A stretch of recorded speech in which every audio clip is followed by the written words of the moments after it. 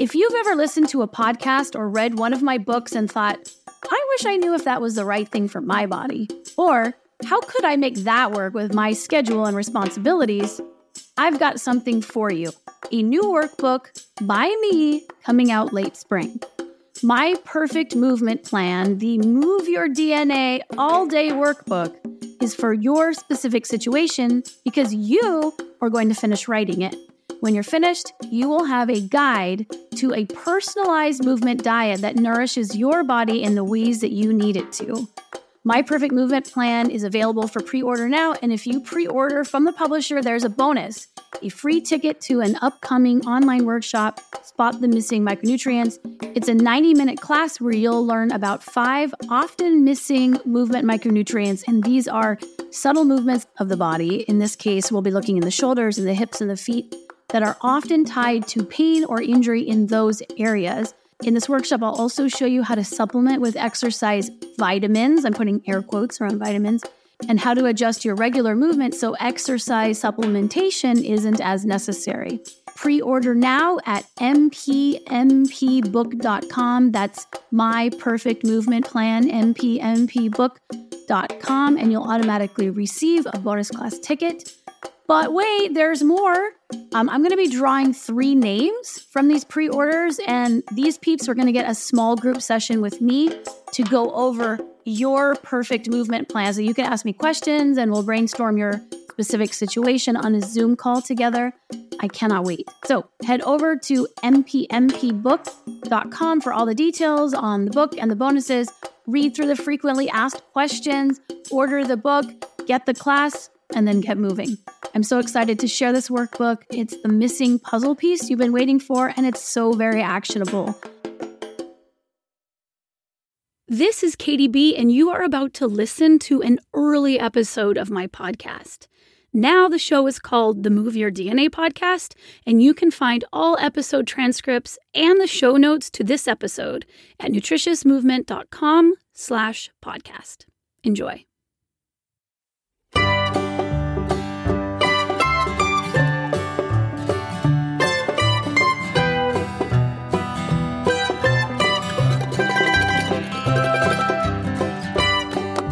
Well, hey there. Welcome to the Katie Says podcast. This is the 6th in this series of special episodes that we call Between the Lines, where Katie Bowman and Stephanie Domet explore the deeper messages in and connections between Katie's books. I am Katie Bowman, a biomechanist and author of Move Your DNA. And I am Stephanie Domet, a chronically curious writer and radio journalist. Well, Katie, here we are. Summer is dwindling away. Kids who go back to school are back there now. My calendar still shows a week of summer left here in the Northern Hemisphere, but your social media break, which happened over the summer, is coming to an end or has come to an end. What were some of the highlights of the season for you? I think seeing, awareness again of just how much of my life was processed through social media. I wrote some letters. I read some books, which I haven't done. I read a lot. Yeah. But to sit and have this book with stories, I did that. And I haven't done that probably in a year. Nice. And so that was great. I felt like I had a lot more time. And it was, overall, it was a great summer. Again, though, it was like a work intensive summer because I was busy figuring out ways to get things done. And I'm also preparing. I'm going to New Zealand for 2 months. And so that was a lot of introduced work. So it was just, I've been thinking a lot about this idea in the Bhagavad Gita, which is an Eastern Indian text. And at the crux of it is you're entitled to the labor, but no fruits from the labor. And that is really just sat with me heavily. It's okay, there's always work. There's no getting rid of the work or whatnot. So I've been relishing in the work. I've done a lot. Do you get our Nutritious Movement newsletters where I've been sending out some pictures of what we've been doing? I've been doing a lot of work, a lot of harvesting, a lot of processing in novel ways. And I'm certainly a complete novice, in no way even, I'm just dipping my toe into this idea of less outsourcing. You know what I mean? I can write a book on Taking more of the labor to yourself. Yes. And it's intentionful. I'm full of intention and like a thimble drop full of skill. It's not a bad ratio. No, I mean, hey, you got to start somewhere and learning and enjoying it, enjoying the labor, feeling like, okay, the labor is what I'm owed, but nothing else. And so, yeah, that's what my summer's been all about. Wow, that is pretty profound. Did you say earlier you wrote some letters? Like you wrote them like hand wrote, like on a piece of paper, like your grandma used to do, like my grandma still does. And little things, you get my grandma still sends me things, and it's easy for me to call her back, but to go, you know what? I forgot how great it is to get mail and to see like kids getting mail. So just pop in a few cards out there. And nice. You know what? Also, the crap in my house related to this, I shouldn't use the word crap, like related to my job, like the stacks of books, of books in other languages, galleys, like what am I supposed to do with it? I have got all of these books, and I feel like, why would a book sit in my house? Like, why would 7 copies of a book sit in my house? I can't read it 7 times. And if I could, I'm not going to read 7 different versions. So like trying to figure out, like, how do I distribute these to the community, and like figuring out where to donate them and how to dispense them in a meaningful way. And that adds work. But in the end, that work, gets information to people. So I'm like happy to do it. But yeah, just a lot of that kind of logistics. So popping things in the mail, going, oh, hey, and by the way, here's a copy of this book, so, so I'm just sending things. I send so many. Does anyone else do this? Or maybe do you, since no one can answer Romper Room? It's just you and me here. Do you send like cards and gifts in your mind? Like, oh, I'm going to do this. Yes. Like, so those don't come to fruition. They say it's the thought that counts, though. That's what they say. But also sometimes maybe the labor counts as well, like the physical actually doing it. So I've been trying to do it a little bit more and setting a space. I remember my stepmom used to sit in front of, she would watch MASH, and she would write. Like she had a legal pad of paper, and she would write. And I just remember her writing and writing and writing. Every night she would sit down to write, much like I would sit down and look through Instagram. And then my older siblings would say she was writing her sister, but she would write her sister over the course of a week. Oh, I love it. And then pop it into the mail. So the letter was comprised of what happened each day, and her sister was doing the same thing, and then they would swap. Oh. And they could totally call. I mean, but it's a different type of connection. All these things that we like, books. This is how it relates to books. Yeah. And and written text. Like we go back to written texts for historical perspectives. And so there's a difference between oral communication and written communication. And I'm not like, I don't know if one's better than the other. Certainly written is more open to interpretation by other people, where oral lands on the audience that it was intended for, oftentimes, But there was just a different quality to it. And fidget spinners, like I just came to learn what a fidget spinner is, only to realize that it's a thing that everyone else knows except for me. Right. Well, you weren't on social media all summer, so that's how that got by you. Maybe, but even like my kids didn't even know what they were. And then they went to a birthday party where everyone else had them, and like, we have to have fidget spinners. And I was like, what is this thing? And then I love fidget spinners. Someone handed me one, and my version of a fidget spinner used to be this Eagle plastic toy that balances on your finger no matter what. Its density is different to make balancing really easy. And I was like, oh, but this is just a way. It's like you have hunger, and you could put a whole variety of foods of different nutritional quality to turn off that hunger signal, where the fidget spinner just turns off this like need to move your hands and keep them going. And as I'm walking, I'm like doing cordage, I'm like practicing all these skills. It's like, this is all fidget spinning. Right. Like someone has identified, maybe adornment, which we've talked about on various podcasts before, either you or I or Danny. It's like a need. It's a need to keep your hands busy. But in the absence of any conversion to a thing, like we're now just grabbing something, as a like destined just for the rubbish. Yeah.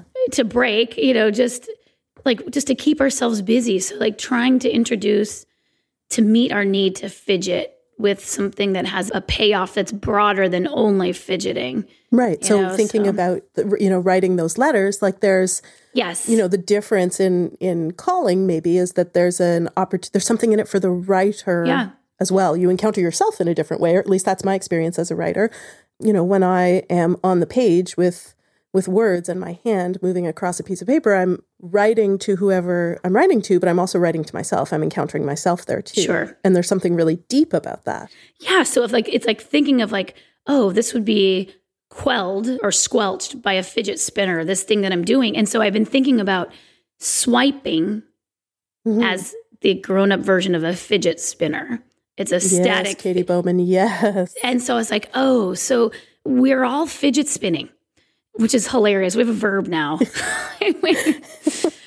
So like just this idea of like, oh, I'm fidget spinning too onto something equally destined for the garbage can. Like so it's motivating. It's a Move Your DNA, Movement Matters moment for me to recognize, oh, okay, this is like, I'm only working on myself. Everyone is doing their own thing. And so I guess for me, it's helpful for me to observe, to go, oh, okay, here we go.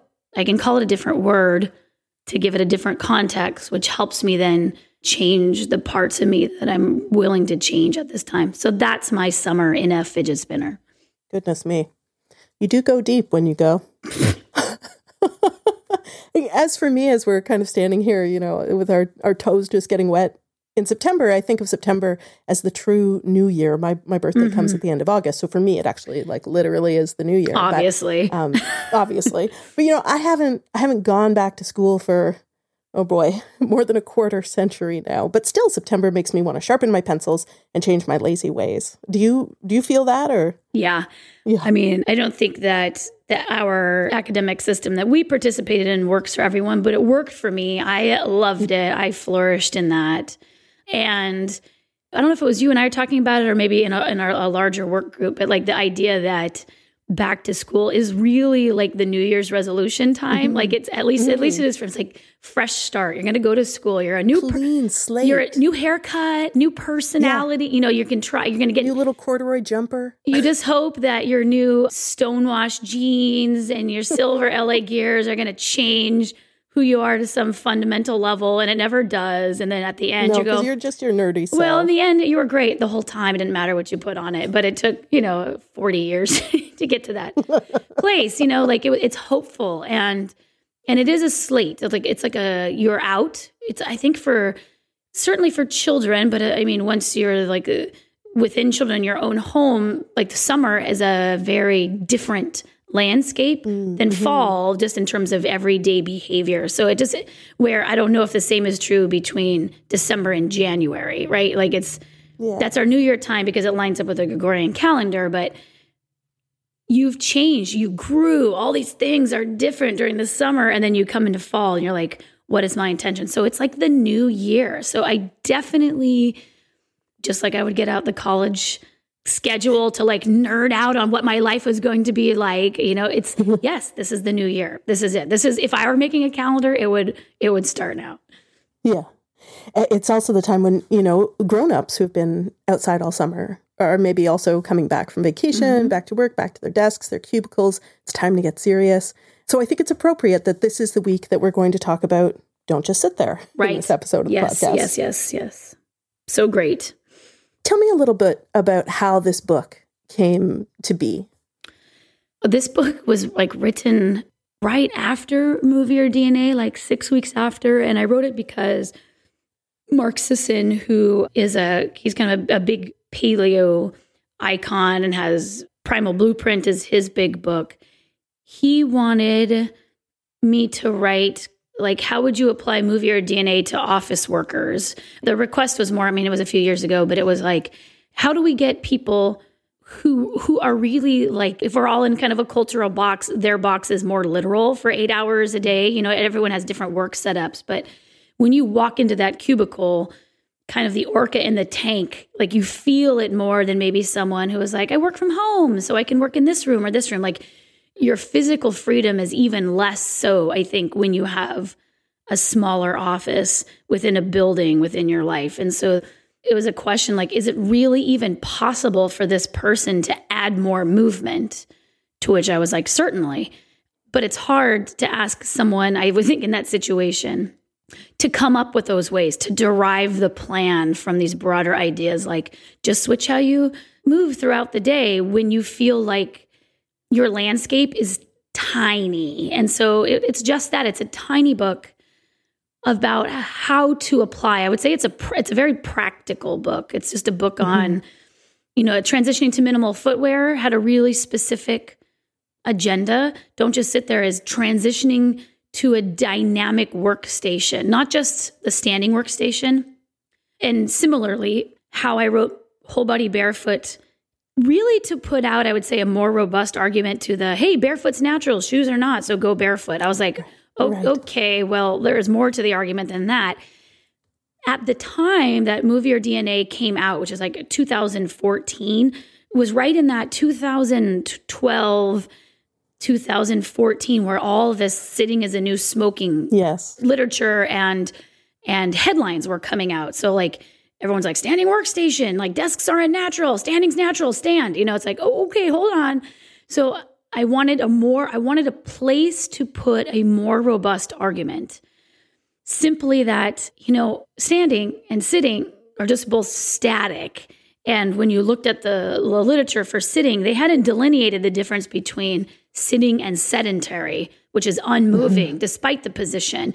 A little bit more has come out since then. But at that point, it was simply that these are what's associated with sitting, and we hadn't broken up whether or not it was the sedentarism or the fact that your position was unchanging, or if it was, in fact, the position of sitting in a chair.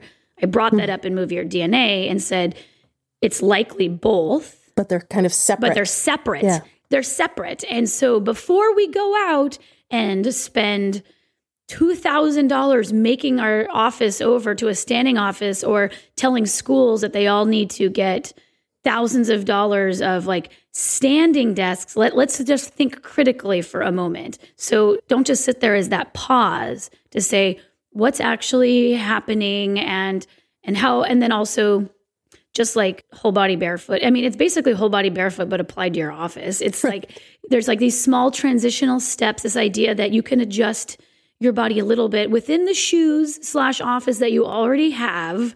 You do not have to go out and spend a lot of money making things over. I'm always trying to be really conscious of that. This information is accessible to anyone, who can source a few items like a crate or whatever, like that you can have this too. It is not a consumer-based argument, right? Like I don't want to, being a driving force to consuming more is the opposite to the direction I want to go. Although recognizing that for some, like a new product makes the habit easier, which is fine, but I certainly don't want it to be perceived or even like require that you buy a bunch of new stuff. Right, because at the end of the book, you do offer this kind of long list of products, like keyboards and lights, software, lumbar pillows to help make your workspace more dynamic. So you're saying that's an option, but it's not a requirement.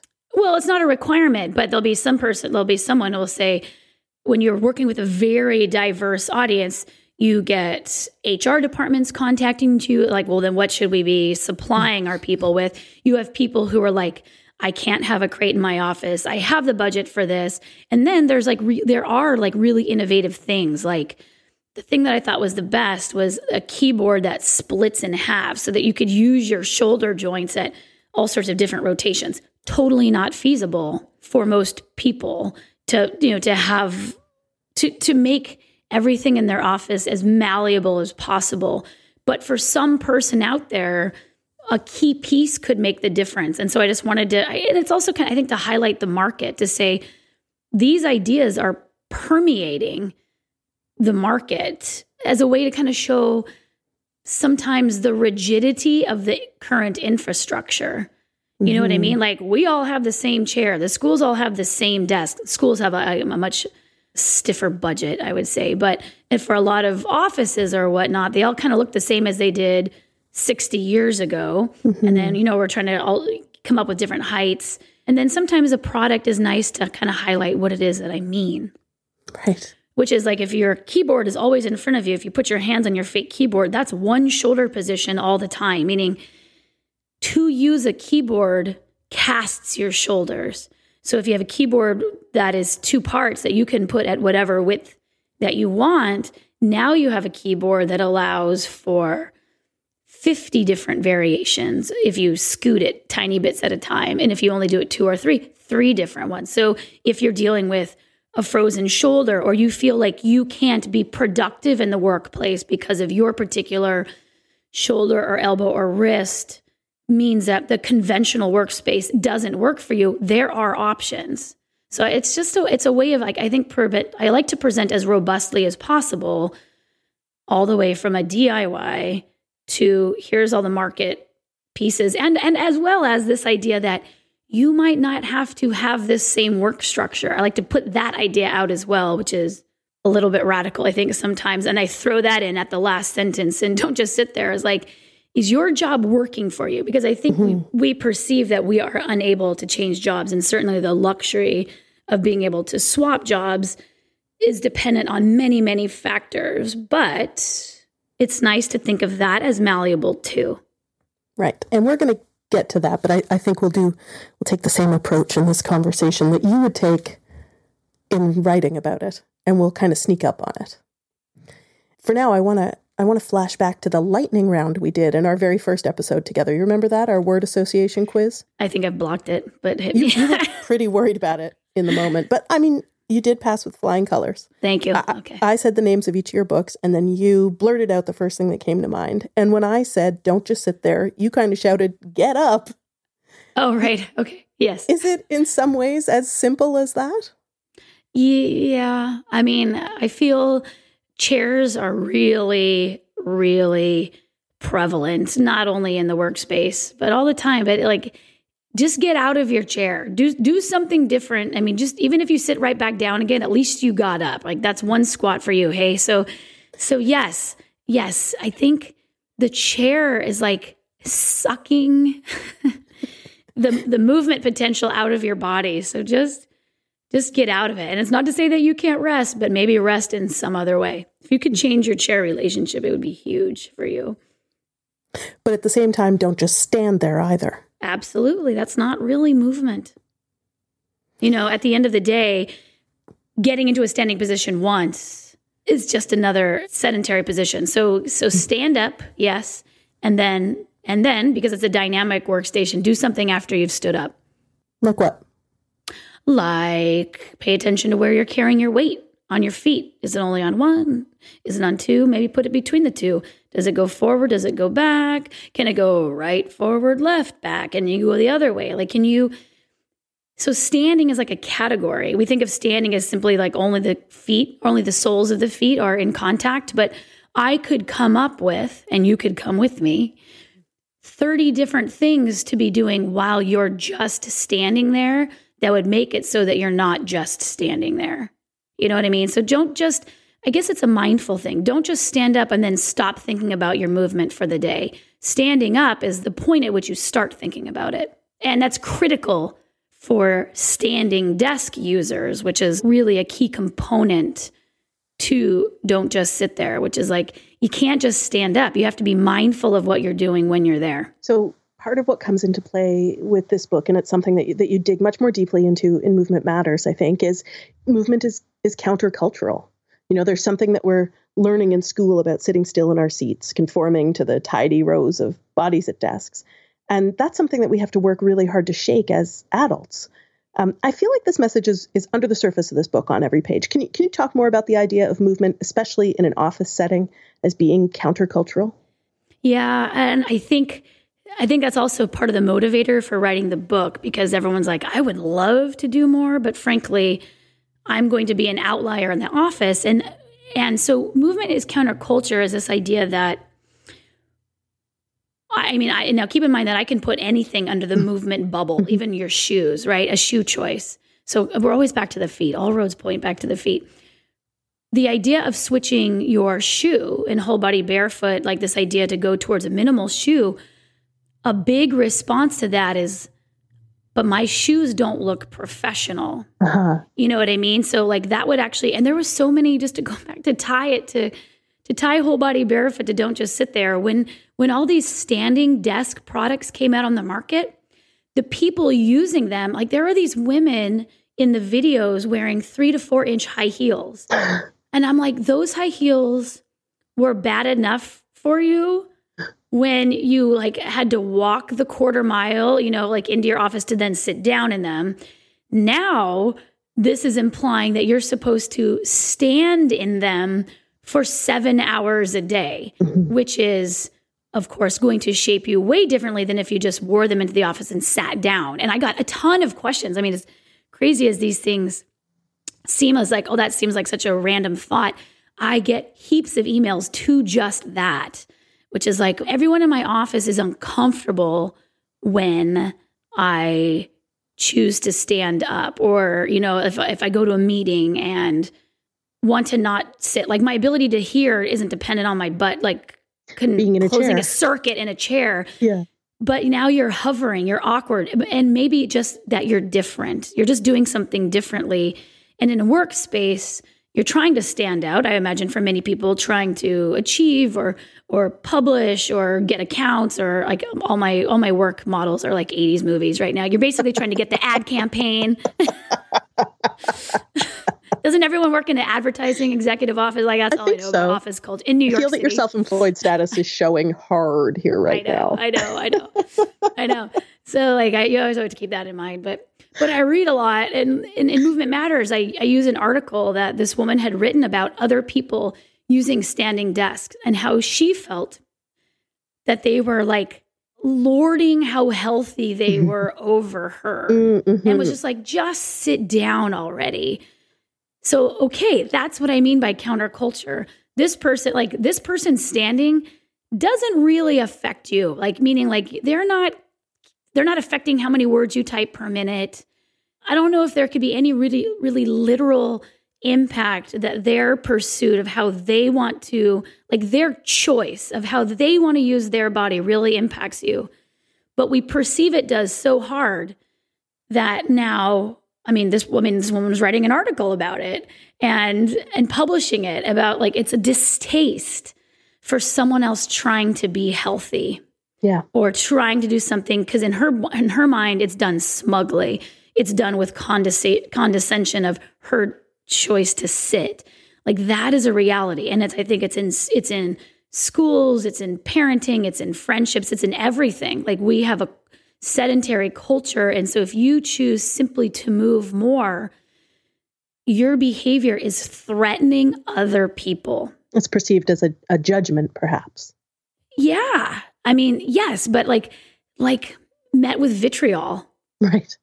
Like I find this phenomenon very interesting where, and we just got done with a res training. So we have people who are in LA training who are here, and we're talking about that. And, they're like, why 2 books on shoes? Why are we starting with the feet? Why are they that important? And I'm like, this is all to help direct a sedentary culture out of sedentarism. But when any aspect of a culture changes, the rest of the culture is like, like reactionary. And I was like, I find it very interesting at the vitriol that comes with something as benign as footwear.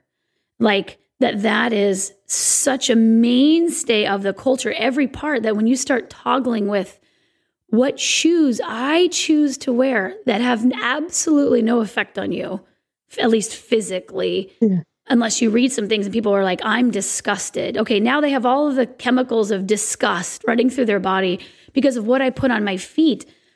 I think that's important to understand. And so when people are spewing acid on each other about what they're putting on their feet and what's acceptable, how are we to do other things like getting, like saying that kids could move more during the school day, or other things that all, that scientific literature would be like, yes, great, we need this, but the culture is like, bleh. So movement is counterculture is real. What keeps you sedentary is the pressure, I think, to not have that vitriol come towards you. Mm-hmm. Or sometimes it's like, I just don't like the way they look. But when you dial it down, it's like I feel unattractive. Like, well, where does that come from? Like other people are judging me as not, my outfit doesn't look put together. I'm not going to get promoted. Real consequences for certain. So it's like, okay, well, can I write a book then that helps people go as low profile as they want as they feel comfortable doing, so that we can kind of eke out more movement. I mean, I guess in the end, that's always my end goal, is to help people who want to move more have strategies to be able to do it. It's like all my books are a sedentary life exit strategy in small little bits. So don't just sit there. It's got really simple stuff like, okay, just sit differently. Don't ditch the chair, keep the shoes, keep the office, don't do anything else. But like, hopefully you have enough sovereignty over the position of your pelvis in your chair. Go. Yeah. Okay. But you also, in this book, as you mentioned earlier, you do not shy away from the idea that work as we currently know it is probably killing us. Probably. Sure. Right. Well, it's certainly making you sedentary. Yeah. So I don't really shy away from ideas because, the book is just a conversation between the author and the reader. Like I'm not out there, I don't even know. Like, is there a place where corporations all come together to discuss what's going on in the office? No. But I mean, like, I'm not even trying to have giant conversations with the world. I write my ideas down in a book and the person who picks it up receives them. So it's a conversation to say, here's some things to consider. Your pelvis can be in a different position. Your rib cage can be in a different position. Your arms, here's the position that they're in 99% of the time. Here's some things that it links to. Hey, your office setup is affecting those things. I'm just kind of showing how it works. Mm-hmm. And that's the lovely thing about introducing ideas, is the receiver can choose to do what they want to do about them. So what I try to do is a scale, right? You can adjust your pelvis or you can quit your job. And my intention is never to get people to quit their jobs. My intention is to highlight, I think, the choices we make on a regular basis. I think I talked about this at the end of my social media break. It's not, again, to have everyone else go on a social media break. It's simply to kind of keep noting that there are choices, that there are freedoms that we have. And movement sovereignty is something that if I had to have a key passion, movement sovereignty would be kind of a very large umbrella for this idea that we are slowly losing movement sovereignty. And this is, I don't think I use those words anywhere within Movement Matters, but it's another set of words that kind of help to say, we have to stay aware to it, so, how walkable are your cities? Like, we're looking at a structure, like we're trying to evaluate society, the costs and benefits of it. And I don't think there's a lot of talk about the movement aspects of our society, how those movement aspects have changed dramatically, how they're continuing to change even more towards sedentarism, and how the loss of the movements are relating to these other problems, but we're not noticing the linkage between the two. So like, there's just a society and here's just the problem with humans. It's like, not humans within this particular structure. And here's the sedentarism, so that we can start, there's definitely a trend towards normalizing how humans in this structure are. And it's only recently that we've started to compare ourselves to other humans and to say, okay, not a human condition, humans in this particular structure. The next step, for some is to go, okay, so if we know that these are basically symptoms of this particular structure, how do we change the structure?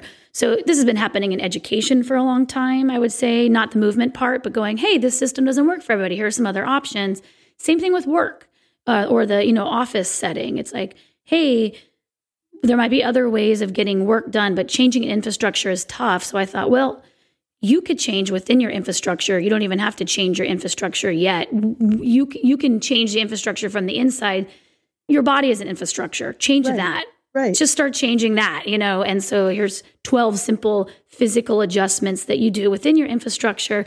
And then you become a little bit more robust. And then I feel like you push on the infrastructure around you with a little bit more strength. Right. Where does this book fall on the alignment matters, movement matters spectrum in your mind? Oh, gosh. Well, it's definitely Oh, I would say that the start of the book is Move Your DNA. Mm-hmm. It's alignment matters. There's a lot of alignment matters. It's exercise rich. It's body nerd rich. I mean, there are things in Move Your DNA that aren't in any other book. It's not like I've just kind of rewritten it. Like there's always new pieces there. Mm. But I do think that Movement Matters is that last line.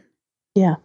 I mean, I kind of bookended it again with Movement Matters. And then I think another Movement Matters aspect of don't just sit there is the idea that ergonomics, that we've taken ergonomics, mm-hmm. which is a science of kind of the optimal position of your body. If your body has to have if you put a certain set of parameters around your body, like, hey, I got to come to this office every single day for 35 years, and I'm going to be sitting in a chair like this, doing work just like this, right? So you've got a very narrow range of motion. Like, what's the best way to do that? We've taken that and we do research on it. And then we say, okay, here's the best way to do that one movement for 35 years in the exact same way. But what's being confounded is like, oh, this is the best way to use your body, that we're taking ergonomics, which pertains to an already heavily unnatural, not optimal, known to be damaging to various aspects of your health, and say, here's how to do that best. And then forgetting all the other parts and just saying, here's the best way to use your body. Right. That's movement matters to me. It's a misunderstanding of that when you collect data from a particular group, what the application or the intention is supposed to be, and confusing it with, if you read it in a research paper, that means it's good for you, which is a very common understanding of what the scientific process is. So I think in just a few short sentences to say, that's not what ergonomics is. Mm-hmm. Like, ergonomics arguably is not the best way to use your body. It's a study of work. Right. It's a brace for your floppy fin that you wouldn't have if you were in your natural habitat. It's a how to be sedentary well. Right. Ish. For a longish time. Yeah, but where the end result is for the economic system. Right. And so it's not what it is often presented to be. And because everyone's in it, everyone's in the fish tank, we're all the orca, it's very challenging to see. So I don't really dwell on it because my job isn't to, like, my intention again isn't to make you feel like, but I have to work. Great, we all work. I'm in front of a computer right now. It's that we don't lose the understanding, that we don't lose the knowledge of it. We all have the choices. We all are in the society. And also to recognize the benefits of our society and our systems too. It's not always criticisms, is to recognize, oh, this is what makes it great or easy, and it's why I have what I have. So it's to do both of those things. But it's to not start losing perspective. And then, of course, it's always to eke more movement, back into your body. Like maybe, sure, you're in your cubicle, you're in your veal fattening pen, as they call them, but it doesn't mean you can't stretch your calves while you're in there. You don't have to be sedentary to be productive. And again, I've written a lot of books. I do a lot of work that would line up with the work of what many people listening and feel like they have to do now. Mm. I have just figured out how to stay moving while doing it. And I don't mean like that I live on a farm and I can do chicken chores in between. Like, if you put me in a cubicle, I would still be productive and I would still stay moving. But one piece that I have, I would say, that takes development is that I don't care. That I don't feel like how other people feel is just how they feel. Right. You're not going to sit down and be still to make other people less uncomfortable. Yeah, and I do a lot to make other people not feel uncomfortable. How other people feel is of a huge importance to me. I guess my overall perspective is me sitting down to make you feel better doesn't make anyone feel better. Right. Now we're just all feeling badly together. and so I was like, okay, then I'm happy to kind of take the burden. I'm happy to take the burden of inertia on this one. Uh-huh. I'm taking the inertia for the team a little bit because I appreciate when there's something that I want to do that I can't figure out how to do. I appreciate the modeling. So this is me kind of doing that work. And I'll take the criticism, I'll take the anger, I'll take the vitriol. And I've just become better and better at letting the vitriol, it's like, oh, vitriol is just like water. And I have oil on my skin through movement. And so, yeah, so like the more I move, the better I feel. And the more I feel okay with, oh, I understand, like I get it. Yeah. Or at least I think I do, which is maybe I don't get it at all. I mean, stay tuned to be determined. Exactly. Okay. I am at my standing podcast station and I am ready to work out at work. So Give me a move I can do right here at my standing desk. All right. Yes, we're all standing. So the first thing is like, how do we stay moving while we stand? So your pelvis is your fidget spinner in this case. So you're going to, shift your weight back all the way towards your heels. And then you can go forward towards your toes and you go back towards your heels. You can go all the way to the right with your hips, all the way to your left with your hips. These are pretty inconspicuous. If someone was watching you, they'd be like, oh, like, her back's bothering her, that's why she's moving or whatever. You can also, I would say that when you're standing, and keep in mind that people stood for labor and still do, we have a lot of data on people who stand all day at work. And frankly, it's different injuries in people who sit all day, but it's still kind of the same. Right. You got to stay moving. But the part that really takes the greatest burden, I think, is the lowest part of your leg, your feet and your calves, and then the veins and the things, the tissues within them. So if you can rise up onto your toes and come back down, if you can kind of think of that pumping action, then as you're standing, you're not kind of pooling, P-O-O-L-I-N-G, so much blood to your lower half, right? So you can kind of do calf raises coming up and coming down. And if you want to whole body barefooted, you can do elevators, which are calf raises that require that you stabilize your ankle when you come up and down. So there's the general calf raise where you just go up and down, but your ankles kind of fall out away from the midline and fall back in. And then you can do elevators, which means that you hold your ankles just like you would hold an elevator. So it goes straight up and straight down, not kind of falling out right and to the left, because we're not in a Willy Wonka factory where you have elevators that go in all directions. So you're going to go straight up and straight down. And then, you can reach one foot behind you, tuck at the top of the foot, and then you can switch.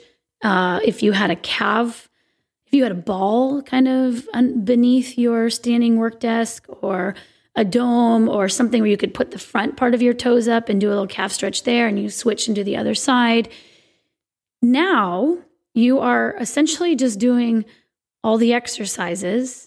Finding other places that you would normally do during your exercise time. You're doing them while you're also being productive. Hashtag stack your life. Exactly. Movement matters.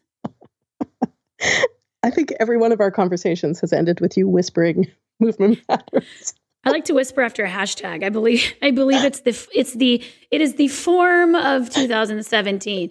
You hashtag and I whisper something. It's poetry in motion. Oh, I love it.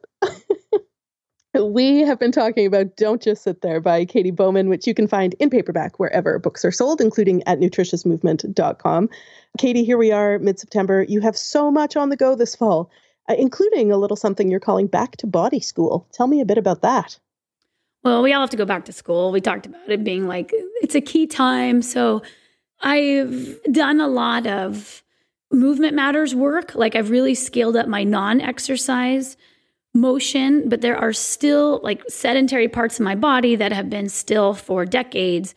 And so I really love the alignment exercise component of the things that I write and the things that I produce. So I was like, I'm going to put myself through.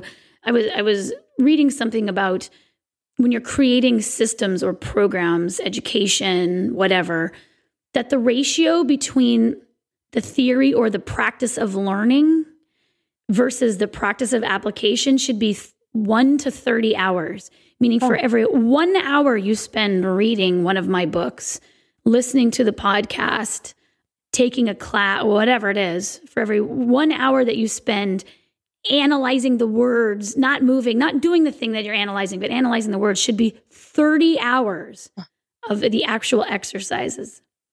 Wow. And I was like, holy cow. And I thought, that's very interesting. Because I come from a paradigm that reinforces the idea that knowledge comes through basically that knowing of the thing is to like verbally demonstrate that I know it. Yeah. You test me, you quiz me, like that the exchange, in this case, we could just talk about movement, that you would read all these things and I would say, well, what do you think of this concept? Or what do you think of movement of the hips and the knees? And in your performance or demonstration of it is in your verbal description that you understand it.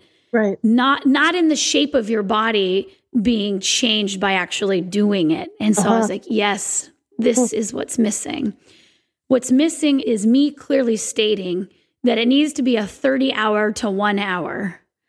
And that you knowing what I'm talking about is not the knowing of the things that I say, but in knowing that by doing the things that you're doing, that you're getting the thing that you want. So it's like knowing it on that cellular body level rather than just knowing it intellectually? What is knowing movement? Like, is knowing movement reciting it back or being able to actually do the movement? Right. So we're changing knowing, and it's like the same thing with like, what's knowing food? Is it the fact that you have a license or an RD, or that you can tell me how many calories are in different grams of which macronutrients or which foods are the sources? Or if I put you on the planet, you would know what's edible. Yeah, could you what's knowing food? What's knowing food? So my understanding of knowing is starting to shift away from the purely academic words model to say, how are you actually moving? Because I could say that knowing movement could be demonstrated by physical skills. What if I put that parameter on it as a way of knowing? In which case your practice, the way that you would engage with this would change. So I thought, okay, well, 1 month, an hour a day is an easy way to test the 1 hour of 30 hours hypothesis, which would be, do you know more about your body moving after moving 30 hours versus listening to 30 podcasts? So back to body school is just that. It's like, okay, we're going to move every day. You're going to do these correctives. And then you will be able to assess whether or not you have that you know them with your body, meaning that does their ability to do them become easier after a while? Does your body shape change? And then the Back to Body School has those exercise tests to say, let's see how these exercises are informing some of your other movements that aren't these, to see if the knowing kind of permeates. So it is a 30-day challenge to do 1 hour. I'm doing it as well. Fun. Yeah. So that you can conduct that experiment to go, oh, I know movement more now than I did before. Huh, I love it. And it's not a back to school body. It's back to body school. No, to get a back to school body, you would just have to go back to school. And got it. No one's got time for that. No, certainly not. Especially not you. You are heading for some libraries in Washington State this month as well. Yes, I'm going to 2 Pacific Northwest libraries. I'll be in Friday Harbor, September 13th. At, I believe, 7 o'clock. You can check our website to see the exact time to talk Movement Matters, which is going to be awesome. And then I will be in my hometown of Sequim, Washington, talking dynamic aging on September 18th. And those are just free to attend. Come and let me talk about these books and discuss them with you. And you're welcome to those events, everybody.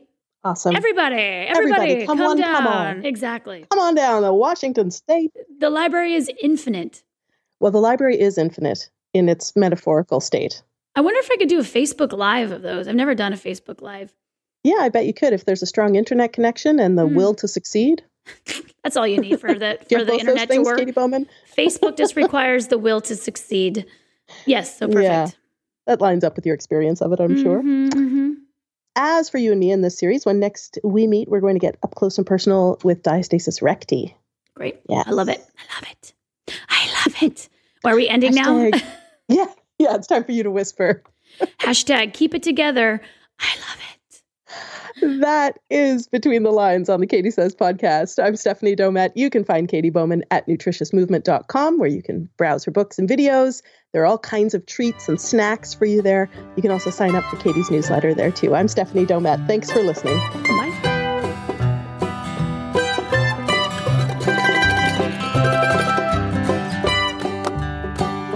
Hopefully you find the general information in this podcast informative and helpful, but it is not intended to replace medical advice and should not be used as such.